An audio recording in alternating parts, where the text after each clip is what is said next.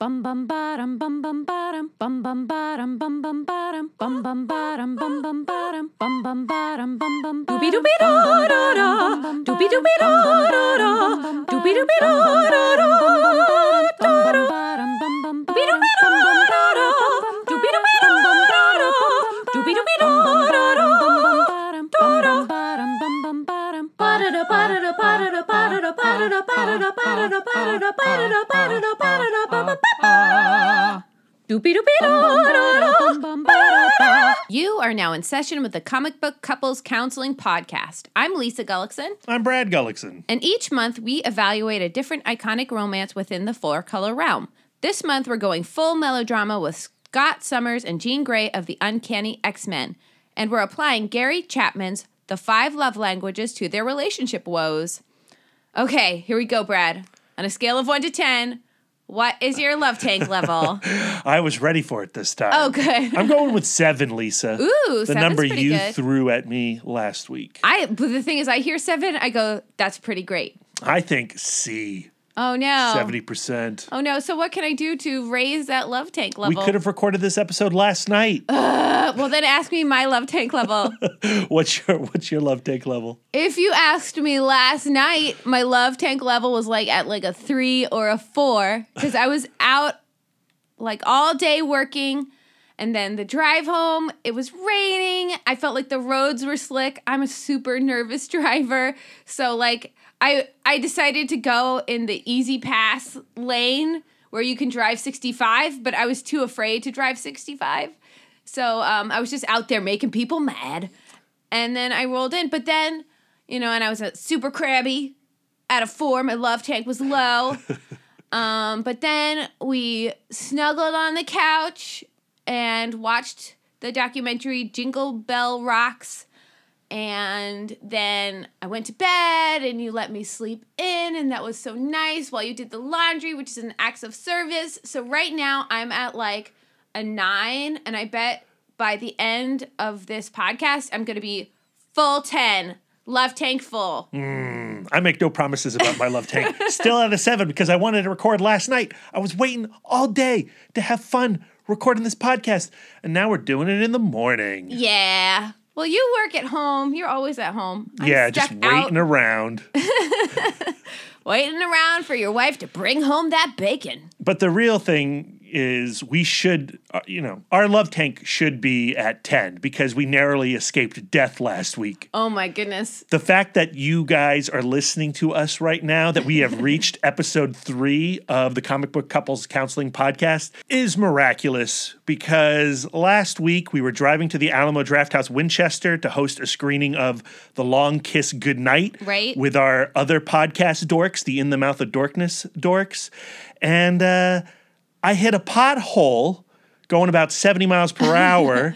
It was my rear tire, and I slammed on the brakes after hitting a pothole, and then I spun the car around. We went backwards down an off-ramp, and we narrowly missed the guardrail. And if we had hit that guardrail, I don't know if we would have died, but it would have been really tragic. It was really terrifying. But from a relationship standpoint, it's interesting to think about how we dealt with the crisis. Because we're such different people in a crisis. So as the car was spinning, Not joking, we spun. Yeah, no, it was terrifying. 360. Yeah. Like a cartoon. It was, there are so many, and of course, in the moment, I was like, well, I have to be the calm one. I have to be the strong one. I'll call USAA, I'll, do that end while you take care of the outside of the car and do all of that stuff. And so I'm like, I just have to be cool. And I'm like, Brad, we're fine. There's so many, it's nobody's fault. Everybody gets in these accidents. And then that night, Brad is sawing logs and my eyes are wide open. And I'm thinking, man, if we weren't next to an exit, we could have slammed into a wall. We could have slammed into a guardrail. If there had been any cars around us. If there had been any cars around us, we could have taken a whole family with a baby in a car seat with us. It was truly scary. I don't think I've ever experienced that moment where your life flashes before your eyes. But when I spun the car and we were going in reverse, skidding towards the guardrail, and I looked backwards and I saw the guardrail coming at us, I had that moment of, oh no, I'm about to die. I've killed Lisa. We essentially did like the Looney Tunes fall out of a building and land on a truck carrying a load of feather beds. Yeah. Like, that's essentially what we did. Because we passed 1,000 things, as we're spinning, past 1,000 things that we could have hit really hard, but instead we spun off into an exit and then landed, all things considered, pretty gently parallel to the guardrail. So that we did end up hitting the guardrails. We've got a huge... We slid all the way down. We broke both the back bumper, the front bumper, and both doors. But and we the have- insurance company Yeah. is contemplating, we haven't heard officially yet, totaling the car. And yeah, we're renting right now. Yeah, I'm driving a rental. And guess what? Driving a rental, pretty sweet. They've done a lot of cool things to cars since 2007. Anyway, all things considered, I really should shut up about my love tank being at 7 because of last night's delay on this podcast recording. But and I should going- shoot that back up to 10 because I'm full of life. But a lot of times going through a crisis is something that bonds a relationship together. So maybe we're stronger for it. Who knows? And, you know, to that point, looking at Scott and Jean, going from the events of the Dark Phoenix saga to the weirdness of X Factor and into this week's episode, you know, they're firing on all cylinders in episode 3 of the Comic Book Couples Counseling Podcast. And thank God, because I needed them too. Yeah, absolutely. Let's put staring into the gaping maw of death behind us. And let's focus on the future. Our little podcast is finding homes everywhere. We're now on Spotify. Yes. We're now on iTunes. Yes. And some really sweet people have already started filling our love tank by giving us 5 stars on iTunes and leaving a review. They have some strangers. I've never heard of these people, but this first one comes from A Cool Hand Fluke. Ooh, that's an interesting. Who could that be? That couldn't possibly be Aaron, the cool guy who designed our logo and our stamp that goes on all of our images for each episode. It couldn't possibly be that guy who's on Twitter as @A Cool Hand Fluke and also does the Rest in Pictures podcast with Brad Gullickson. No, I don't think that's him. I think this is another A Cool Hand Fluke. I'm mistaken. There must be multiples. He says, relationship goals. That's the title. 5 stars. If you are used to frequenting the comic shop every Wednesday, this is your podcast. Instead of a run-of-the-mill critique on this week's graphic novel offerings, why not dig a bit deeper into your favorite characters' love lives? Get your relationship advice from an adorable couple in the nerdiest way possible. That is so sweet. We should have that guy not only design our logos, but write our copy. That's a fact. And then another stranger at WB Das. WB Das, that couldn't possibly be Billy Das from the In the Mouth of Dorkness podcast. I don't think so. The Indie Dork. No. At WB Das on Twitter. No, don't think it's him. Oh. His title is Hilarious Look at Comic Book Couples, 5 stars. Brad and Lisa are super knowledgeable about comics, and the premise is a hoot. Check it out, and maybe learn something about your own relationship. Ooh, that's true. All right, so there you go. Our first 2 reviews on iTunes. If you want us to promote anything that you're doing, leave a review on iTunes. 5 stars only, please. I won't read your 1-star negative Nelly attitude or critique. Don't want to hear it. And we will read your 5-star reviews on the next episode. Absolutely. And that's also a great place for you guys to suggest what comic book couples you'd love to hear about on this podcast, because we're always open to suggestions. Okay, so this week we are diving back into the lives of Scott Summers and Jean Grey. We're jumping ahead to 1994.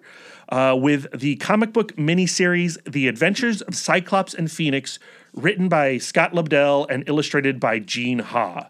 It's only 4 issues, so it's a quick read. You can find it in the collection X-Men, Cyclops, and Phoenix, Past and Future, which was recently published as a trade paperback for $29.99. The 90s. This was an insane decade for comic book readers. This is where I jumped on board. The speculator market was firing full steam ahead. Polybags, chromium covers, pogs, all kinds of stunts were designed to rob kids like me from their pocket money. It's an era of comics that takes a lot of heat. Rob Liefeld and his pouches, Todd McFarlane and Jim Lee and those Image guys with their terrible scripts but amazing art. Look, I'm not here to hate on the 90s. I'm a kid of the 90s. I have a lot of fondness for the 90s. Digging into this trade paperback this week, I also jumped and reread some X-Men comics from the Executioner's Song series and Extinction Agenda.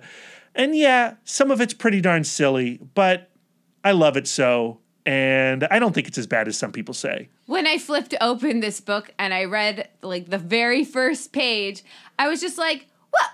Where are all my friends? Where are the rest of the X-Men? I felt tricked. And I was like, and who is Rachel?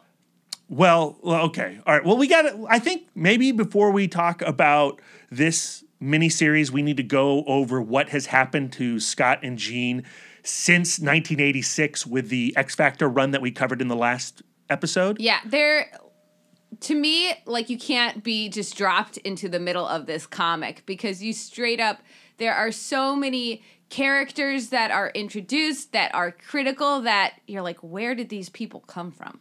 Yeah, so, okay.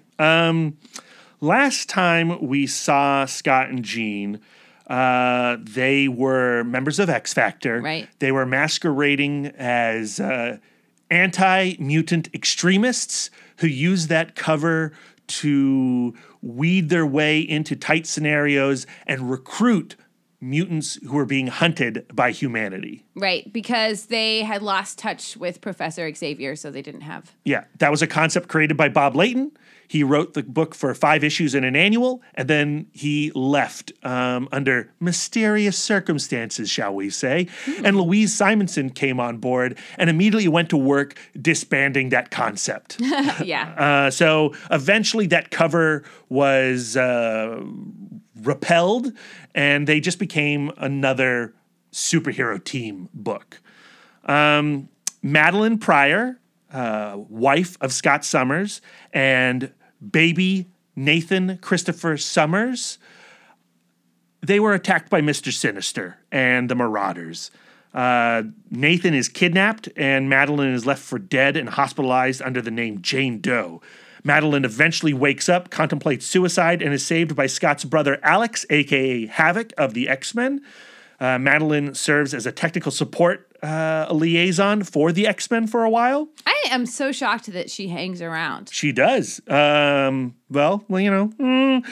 Grey and Scott get back together, and when Madeline learns of this, she loses her mind, and it is invaded by demons, and she becomes the Goblin Queen. Oh, God. Madeline learns that she is a clone of Jean Grey, created by the diabolical Mr. Sinister. Whoa, what? They only looked exactly the same. Mr. Sinister was using her for his own nefarious super mutant breeding purposes.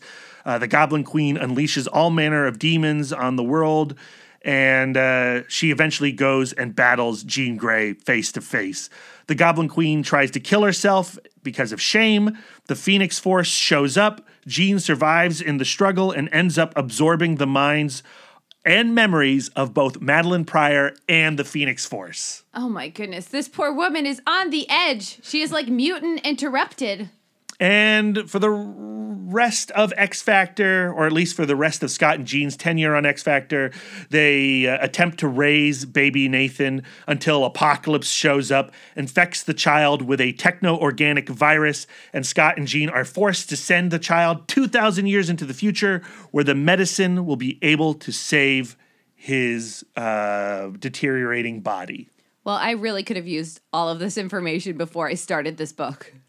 And what happens at the very beginning of the adventures of Cyclops and Phoenix is that Jean and Scott, they've gotten married Right. in X-Men number 30, I want to say.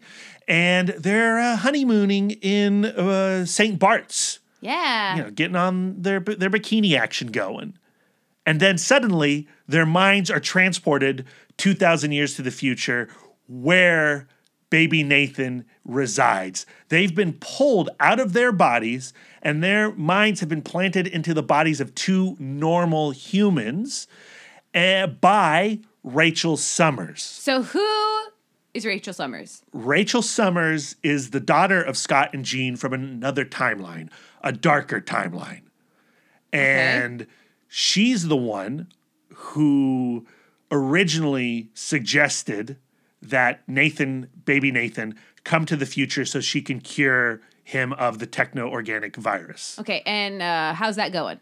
Well, not so great. Not so great. We find that out in this book. So in the first issue of The Adventures of Cyclops and Phoenix, we see that this world is ruled by Apocalypse. Right. The villain that we met in the last episode in X Factor, issue number 6.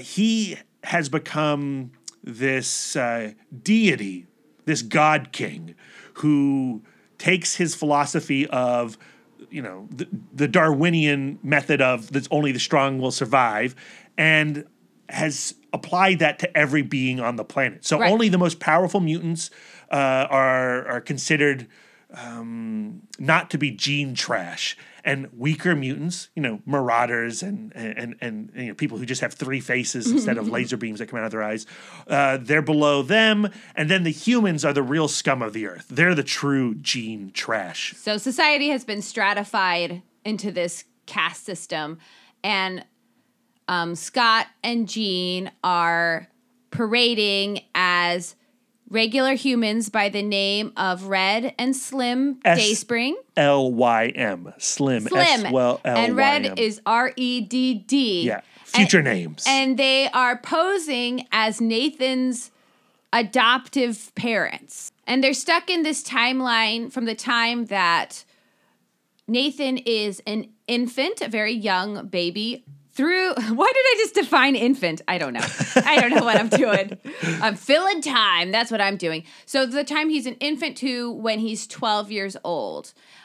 And in that time, they hook up with some rebel low-level mutants, and they start trying to infiltrate Apocalypse's different bases, where they find he's doing some kind of gene experimentation. Well, we learned that Rachel Summers in the future, before she pulled Scott and Jean to her timeline, cloned Nathan Summers into another child as a decoy named Strife. And Strife is being raised by Apocalypse because Apocalypse wants to put his consciousness into this baby because apparently he orchestrated Mr. Sinister to clone Madeline Pryor way back when so that Madeline Pryor and Scott would mate and create the ultimate mutant, which he believes is Nathan Summers, who he believes is Strife, but is actually a clone of Nathan Summers. Does that make sense? No.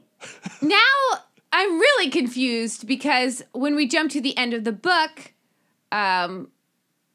Apocalypse is trying to enter Strife. the boy Strife. That he thinks is Nathan. Which is done via a kiss, which is just like a weird page to kind of read through. I don't know, like a vaguely. soul kiss. You only need one panel to explain the transference of souls. I think a kiss works. I like how just Even though it's transferring souls requires a little foreplay first. You can't just go right in there. You With gotta give a little kiss first. Yeah, to a 12-year-old clone boy.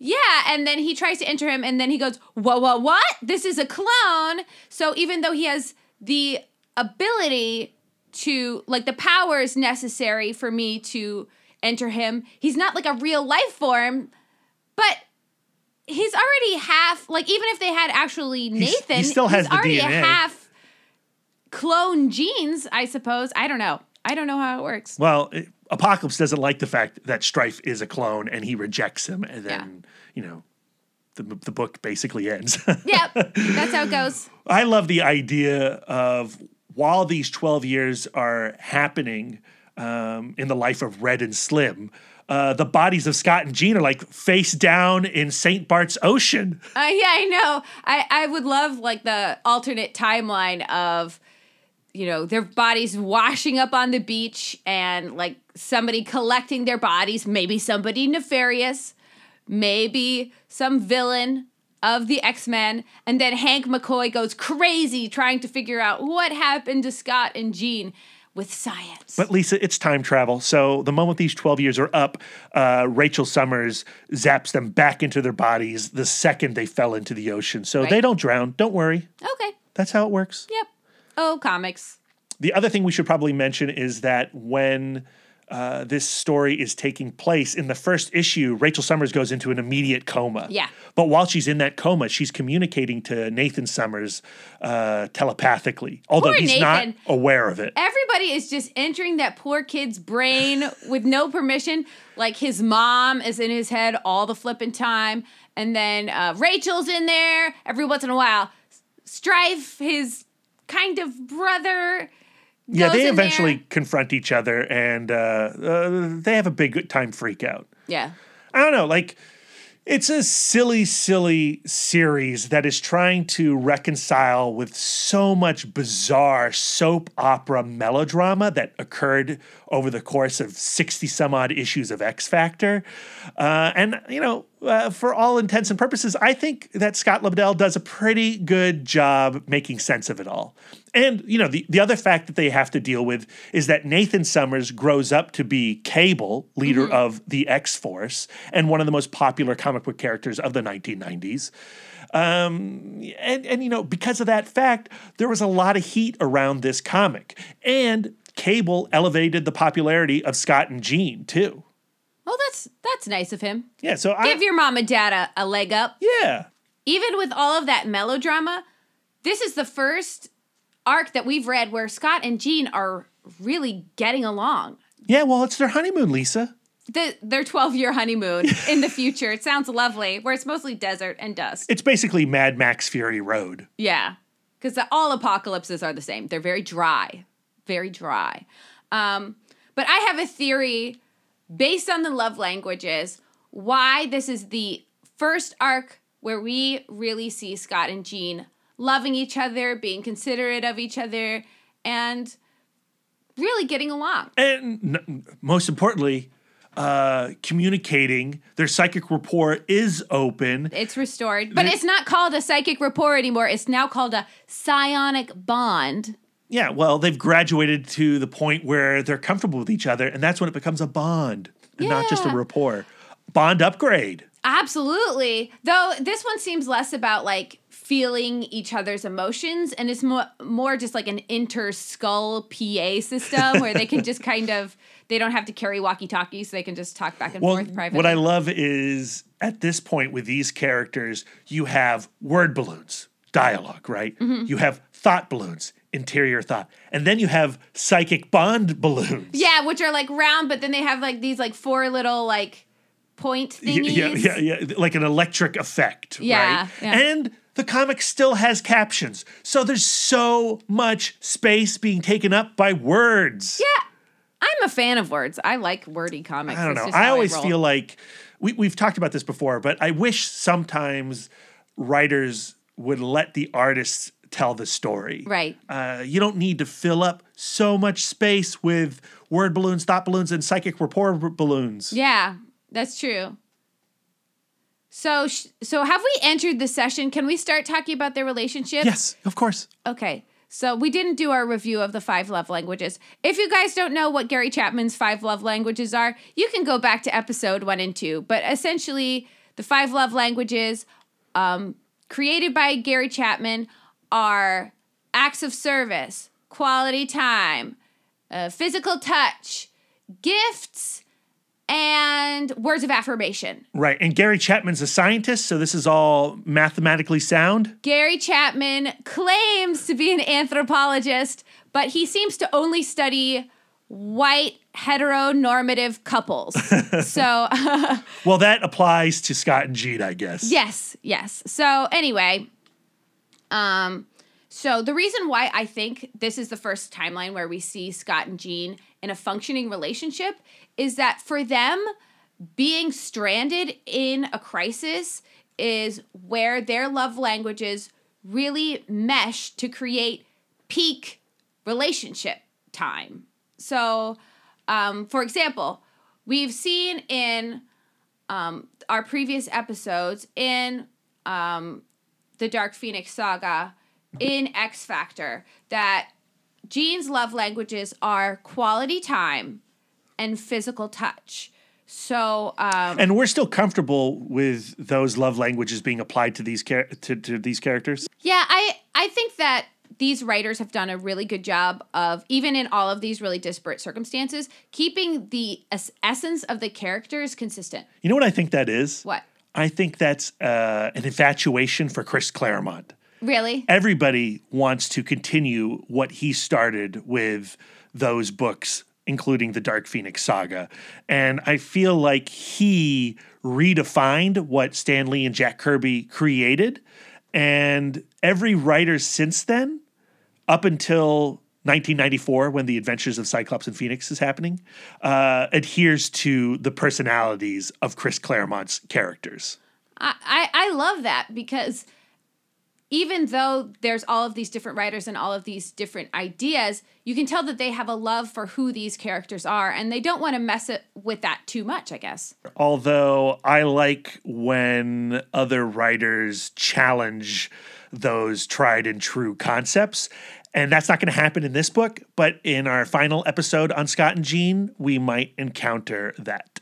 Yeah, Brad has been lording over me the next arc because he's read it already. I don't want to confuse my brain having different arcs in my head at the same time. It's so good. But to be continued, we'll jump back to that thought at the end of this episode. Ooh, teaser. You are like a pro podcaster. I try. Thank you for those words of affirmation. So, having their psionic bond restored, that means that there's plenty of quality time for Scott and Jean, because they're literally in each other's heads discussing stuff all of the time, and we don't have Warren bursting in going like, hey guys, what's up? I'm here to distract you from each other so I can infiltrate your relationship, and then, you know, Jean Grey can be my girlfriend. Yeah, I think Scott and Jean work best when there's no other X-Men around. Right. And I mean, literally the X-Men, other members of Charles Xavier's dream. They can handle outside forces, even if they are Apocalypse or, Mother Ascani, or what's that crazy guy in the wheelchair in this comic? Turin, the terrorist leader. Yeah, that's right.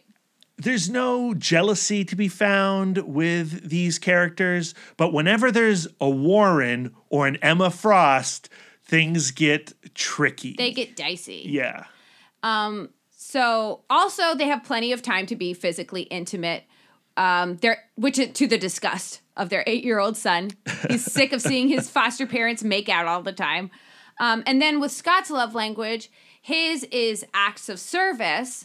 And so when they're in a crisis, he is always being useful. He's part of the team of Scott and Jean. But what's interesting about that in this book is he does go off and abandon Red and Nathan on several occasions for the sake of the mission. And that is certainly in keeping with what he's done in the past. He loves hiding his feelings in combat. It's interesting to see how their different love languages influence how they parent and how they parent Nate in particular. But going back to him being acts of service, if we think back to X Factor, the only time he was happy in that entire book was that first issue. It was that first issue. Yeah, rescuing Rusty. Exactly, when the team was trapped underneath a bunch of rubble and he was the only person who could help. He was the only person who could get them out. Thank God for my optic blast, guys. And with this particular book, we see him being so contented at the beginning of the book that he makes, I think, his first joke. What's the joke? I don't even remember. So he's trying to sneak his progeny out of the cloisters, and he's escaping Apocalypse's goon, who's named Chavert. I'm glad you pronounced that. Why do future names have to have an accent mark? I have no idea. It's not an accent mark, it's an apostrophe. Same diff, Lisa. But anyway, so after he's sneaking them out, he says, I'd say we'd had a fairly productive honeymoon. Ugh, But God. Not funny. Total dad joke, though. I wish he had saved that. This is what proves he's a dad. Great joke. Terrible timing. He should have saved it until like he's being sucked back into the future, and as he's fading away, he should say, I guess we've had a fairly productive honeymoon. That would have been the perfect timing. I've decided that these are going to be my last words. Like as I'm on my deathbed and you're staring deeply into my eyes, I'm just going to whisper, I'd say we'd had a fairly productive honeymoon. So you're Then death. you're proposing that you're jumping back 2,000 years in time. No. I'm saying that that's going to be the ultimate callback. Me on my deathbed calling back Cyclops and Phoenix past and future. No. Find better words, Lisa. No. Find better words of affirmation on your deathbed for me. I will not. Although I'll probably die before you. We all know that. Yeah. So many burgers. No. We've agreed that I'm going first. I agreed to nothing, Lisa. I'm going to see you dying, and then I'm just going to do myself in. Just right the second before. I'm going to beat you to the finish line. Anyway. Romance.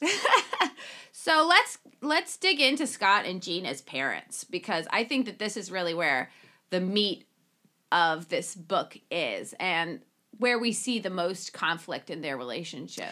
As the story progresses from that first issue, each issue is a time jump, right? Mm-hmm. So like the beginning of the book, Nathan is an infant, which we've defined as a young baby, right, Lisa? Yep, a very young baby. And then the second issue, he's what, like 3 years old, 4 years old?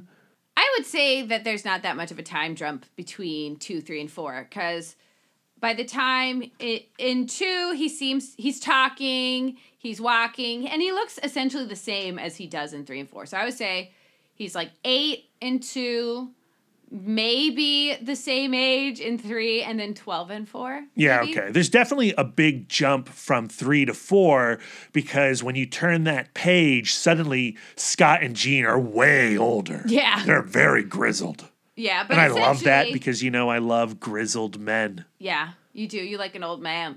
But you get the sense that they're in this routine of having to be moved from place to place, having to, you know, like Jean using her powers to disguise Nate and cover up all his mechanical parts. And she's trying to train him to use his powers. And he's a total brat and doesn't want to do any work himself if mommy can do it.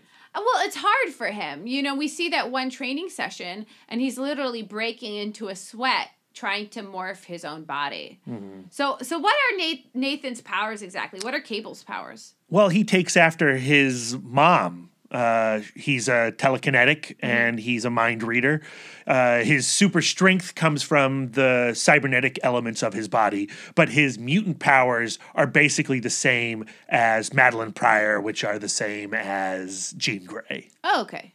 Okay, I get that. But we really don't see, at this point, like, he's kind of prepubescent, so maybe his powers are still, like, blossoming or whatever. Because all we really see him do power-wise is morph his skin and complain a lot. Well, is he morphing his skin, or is he putting a mental shield over his body? Like, is he changing the minds of others to make them think that they see an organic arm when in fact he has a cybernetic arm? I will say that it is unclear. I think it's a mental projection. Okay, yeah.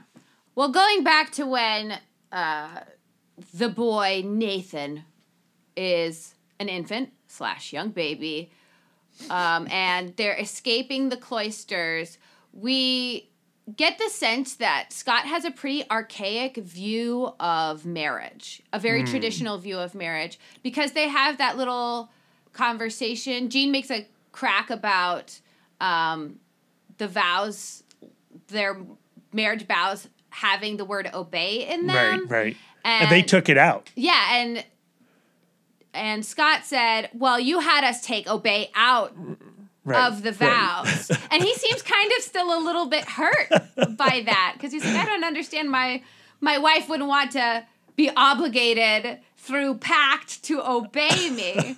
But we see that throughout this book, that traditional view of marriage, and he's pretty content to let Gene do the lion's share of parenting. Unless, of course, the child is in a coma or on his deathbed, and then he's 100% present. But that's like the only way he'll pay attention to his own children. Yeah, and so let's talk about that real quick. I agree. He's all too happy to leave the house to Gene and go off with Turin and battle Apocalypse's minions and what have you. But that sets him up for this emotional wallop of a climax when in the 4th issue, he confronts his comatose daughter from another timeline and admits to her, because now he understands that Rachel has been communicating with Nathan telepathically from the coma, right? Admits to her that he did not give all his love to this child, to Rachel, because it was this weird, freaky thing, and he couldn't deal with the love that she was sending his way. And because they've set Scott up as this traditional 50s absentee father, it is more impactful when he finally says to her, I'm sorry that I never gave you my love. That drives me crazy, though, because the only way he'll interact with his children is when he's operating with regret. And we see it again, we see it in his relationship with Nathan when Gene comes to him and goes like, your son is really struggling emotionally. He all of a sudden makes it all about him, like, I have been a terrible father and I need to take care of this immediately. And Gene is just like, no, cool down. I'm just saying, I want to make you aware of it. Be present for your kid.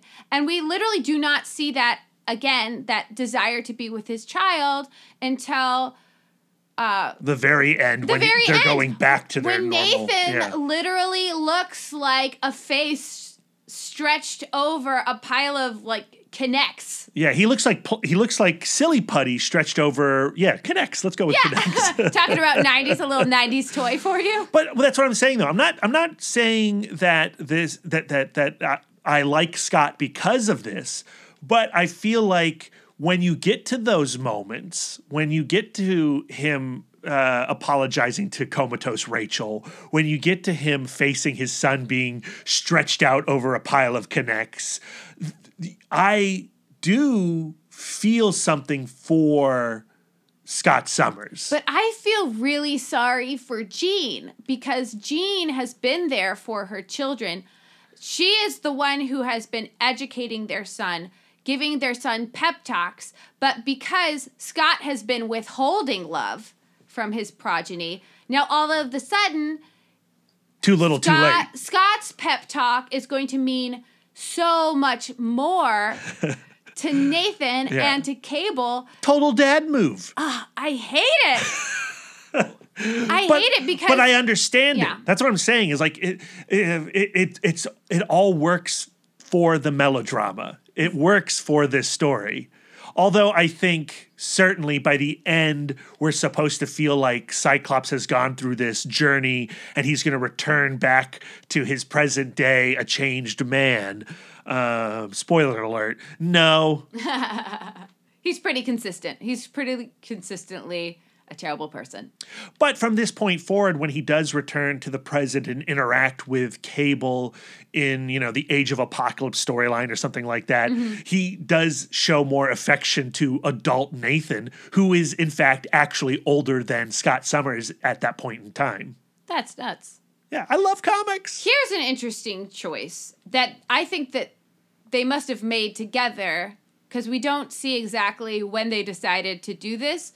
But I think it's weird for them to make the choice to tell Nathan that they are his adoptive parents versus going where your actual parents. Why do they hide their crazy sci-fi parentage from this child? I have no idea, because now he's going to have this tremendous abandonment complex because he's growing up with this idea that his birth parents abandoned him, and then his adoptive parents are being sucked back into the future. And so, like, I think about Scott being a child of adoption and all of the complicated emotions that's created for him. Well, now his son has that compounded because his daughter from another timeline. Yeah, so and the clone decoy baby named Strife. I mean, that poor kid. Well, okay. So what's so great about comics is that we do return to this timeline in the further adventures of Cyclops and Phoenix, which is contained in that past and future trade paperback that Marvel has just put out. They still don't tell Nate Dayspring that, we're your actual parents, or at least Scott is, and Jean Grey's the original that your mom was cloned from. But however, Cable, as he reveals to Scott and Jean in the Age of Apocalypse storyline, which takes place a few years, actually, I think it's 95, a year after this miniseries comes out. I could be wrong on that. Listeners, let me know. But in the Age of Apocalypse Legion Quest buildup, Cable says, guys, I knew you were Red and Slim. Oh, wow. The whole time. Okay. Cable, little young Nathan, he was perceptive, and he is a mind reader. So, which, I don't understand how this all works. You have one mind reader mom battling one mind reader son, but at some point, Cable picks up that Red and Slim are his parents, so he doesn't have the abandonment issues. But Strife, little boy Strife, decoy baby, he certainly does. He grows up to be a huge threat to the X-Men, and there's a massive storyline called the Executioner's Song, in which Strife goes back in time. He looks just like Cable. He's dressed like Cable, and he shoots Professor X with the techno-organic virus. No. Tries to kill the Dream. But, X-Men win. Okay, good. Phew. So I think we've covered everything within the book about that has to do with Scott and Jean's relationship. Mm-hmm. We've skipped some smaller plot pointy things, like how biblical this whole thing comes across. You get some serious savior vibes. Well, there's that Nathan. One panel early on in the book after the first time jump. Gene Ha, the illustrator, depicts Scott leading a donkey, and on the donkey is Mother Jean Grey and baby shrouded Nathan. Yeah, and she's wearing like the Marion blue head scarf thingy. I mean, it's way on the nose, but I love it. Yeah. I do. I really do. Like, it's super silly. Scott and Jean are the Joseph and Mary of the Uncanny X-Men. They really are, especially in the 90s because of their Christ baby, Cable. Right. Which, by the way, if we're going to talk about Executioner's Song and Age of Apocalypse and all these nutty things that happen, jump even further into the future, into the early aughts, and there's the Messiah Complex storyline in which after the House of M events occurred, which is when Scarlet Witch erases the majority population of all mutants on Earth, the first baby born after that apocalyptic event is Hope, who becomes Hope Summers, the adopted daughter of Cable, who then takes that girl, transplants her back 2,000 years in the future, and raises her like Red and Slim did for this new baby. I guess it makes sense, the idea that Jean Grey, born without original sin, has these amazing powers and is always on the right side of an issue. And then Scott as Joseph being skeptical, worrying about appearances, but then ultimately taking on the responsibility of caring for this perfect being. Yeah. So I think that works. Yeah. Who was Jesus's clone decoy? Jesus's clone decoy was Satan. I don't know. No. There was no- Damien? I guess the Antichrist, right? Strife is the Antichrist? Yeah, there's no Antichrist in the Bible that I know of. Oh, really? Yeah, I think maybe in Revelations, but who reads that? I was raised Catholic. And when you're raised Catholic, all of the actual Bible reading is left to the experts, and they just tell us how to live. I was raised where all my religion was based on The Omen. Oh, really? Yeah. So what Gregory Peck did, I followed. Okay, that sounds like a solid upbringing. We both turned out great. Yeah. So no fault there. So I think it's time to go into what from this book can we apply to our relationship to strengthen our bond. Oh, boy. Last episode, I came away from X Factor seeing a lot of my brooding self in Scott Summers, the way that he stuffs his anger and frustration, and when he's upset, he goes quiet. That is very much a Brad thing. The idea of escaping into work also sort of makes sense for me. Okay.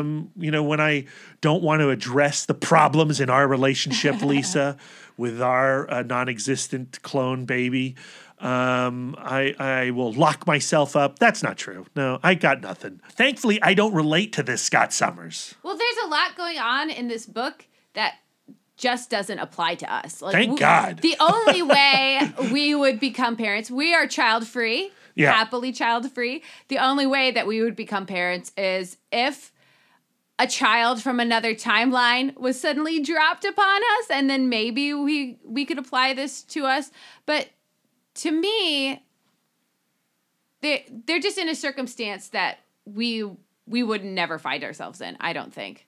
I would hope not. But it did get me thinking about what, like, their ideal relationship circumstance is to be stranded together in a crisis. That is when their love languages thrive and they can really exchange their love languages to fill their tanks. So what do you think the ideal situation for our marriage is? When are we at peak love language communication? On this episode? Like when we're podcasting? I think that's true. I think when we're doing something creative together, sharing a project where we're both getting those affirmative exchanges, we're both spending quality time together. I mean, we are big time nerds. Yeah. And we love a project. Yeah, we do. And we seek them out. Whether it's this podcast, our other podcast, our writing, your painting. And I think I am happiest when the two of us are either collaborating on something like this podcast, or you're working on your article and I'm working on my article. And we're reading each other paragraphs and giving each other feedback. I think that that's definitely the truth. So we know that with Scott and Jean, the situation in which their relationship struggles is when they're with the X-Men and their attention is divided. Yes. So what do you think is the situation where our relationship struggles the most? Well, I think sometimes when we go to a film club at the Alamo Winchester or the Alamo Ashburn, and we are split amongst our X-Men, our fellow film club members. Yeah. Sometimes, I'll get frustrated with something. You go off and you do your own thing within that group. And I have I deal with a lot of social anxiety. So when we're in a group, I want to stay side by side where you're a little bit more of a mingler and you want to make sure you are with everybody. Yeah, and I feed off the energy of others. Yeah. So I tend to be a little bit of a suck in that situation. I don't think you're a suck in that situation, but I do think you hit a wall where you're like, I am done talking about movies. Let's go. I can't people anymore. Yeah.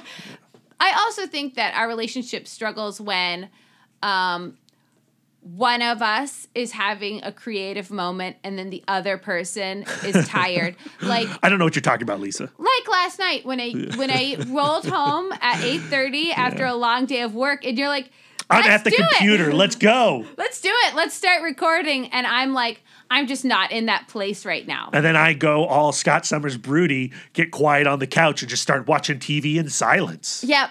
But then I snuggled up next to you, and we really enjoyed watching Jingle Bell Rocks. We did. We did. So yeah.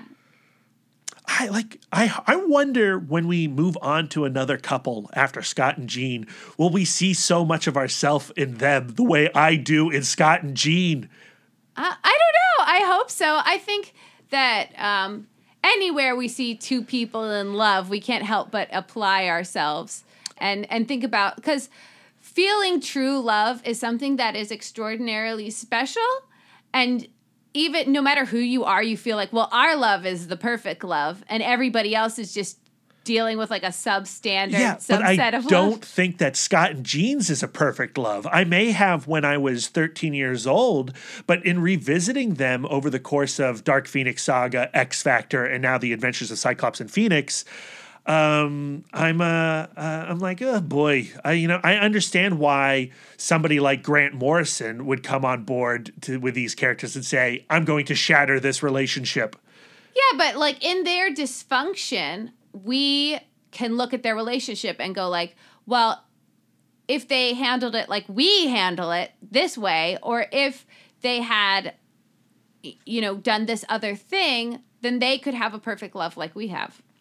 Yeah, I don't know. And, this miniseries is certainly the best example of them working as a couple. And I was very thankful to be reminded why I like this team in the first place. Although in talking to you about Scott Summers' 50s absentee father mentality, I'm like, well, maybe I'm also the jerk for not even noticing that in the first place, Lisa. We see a lot of Jean in this storyline managing Scott's emotions and going like, okay, don't blow this out of proportion, but you need to be a better father. Managing emotions, you love to do that too, and I need it. And I need it too. We both have the ability to go into a super negative spiral where we're feeling down on ourselves and, and criticize ourselves. And it's hard, like when you see your other special person, who's your favorite person in the world, talking badly about our favorite person in the world. Like it's a tough situation, and it's hard to relate in that moment because, when I go or when you go like, ugh, I'm writing terribly today and all I'm producing is garbage, and I look at you and I go like, I think that you're an amazing writer and it's impossible for you to make complete garbage. It's hard to pull the other person out of that swamp.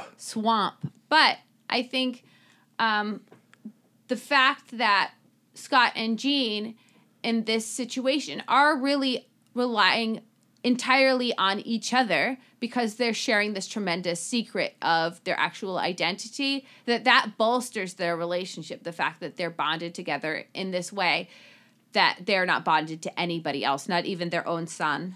And what's nuts is they live 12 years in the future together, and then are zapped back to the present, and then go about being their normal selves. I feel like Brad, you've continued reading this same storyline. I have not, because my brain is easily confused when I start adding more information. I've been jumping all over the place with X-Men comics this week. I've fallen hard for these Marvel mutants. I love that. Yeah, so do I. That's why I wanted to do this podcast, because I knew it was going to jumpstart some of that nostalgia that I crave. But I'm wondering, like, now that they're away from their son and away from this person they've been with for 12 years. But they're not going to be. They're going to go back to their present, and then there will be Old Man Cable. Oh.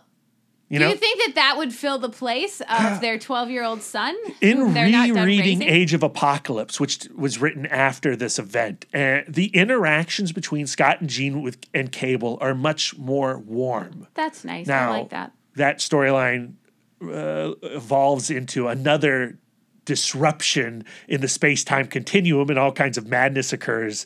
But in the moments right before the Age of Apocalypse begins in the Legion Quest issues, Scott, Jean, and Cable are tighter than they've ever been. They're really bonded as a family? Big time. Oh, that's awesome. They're hugging each other. It's adorable. Ah, And then smash, boom, Age of physical Apocalypse. touch, Yeah. quality time, words of affirmation.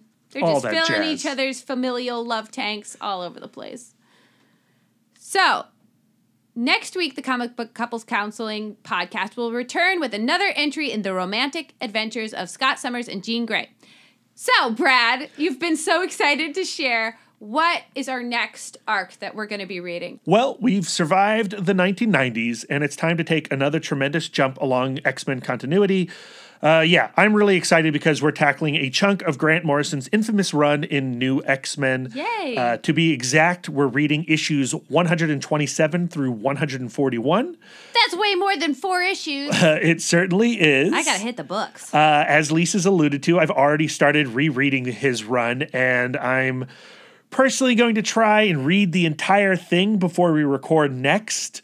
But if I don't, that's okay, because that's a lot of comics. I'm going to give it the good old college try. Grant Morrison's one of my favorite writers. His run on All-Star Superman is my favorite interpretation of that character. His run on Batman is my favorite interpretation of that character.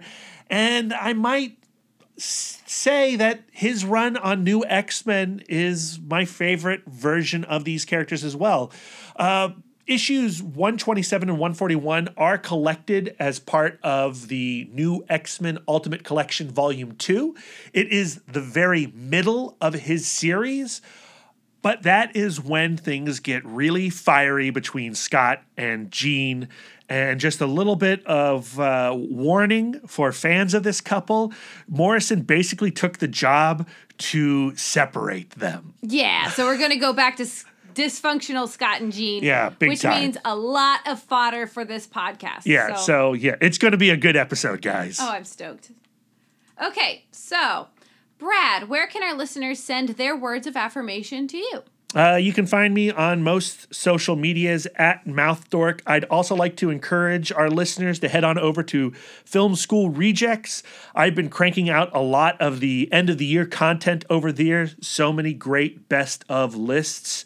And I have been ranting and raving about Spider-Man Into the Spider-Verse, which is easily one of my all-time favorite comic book film adaptations.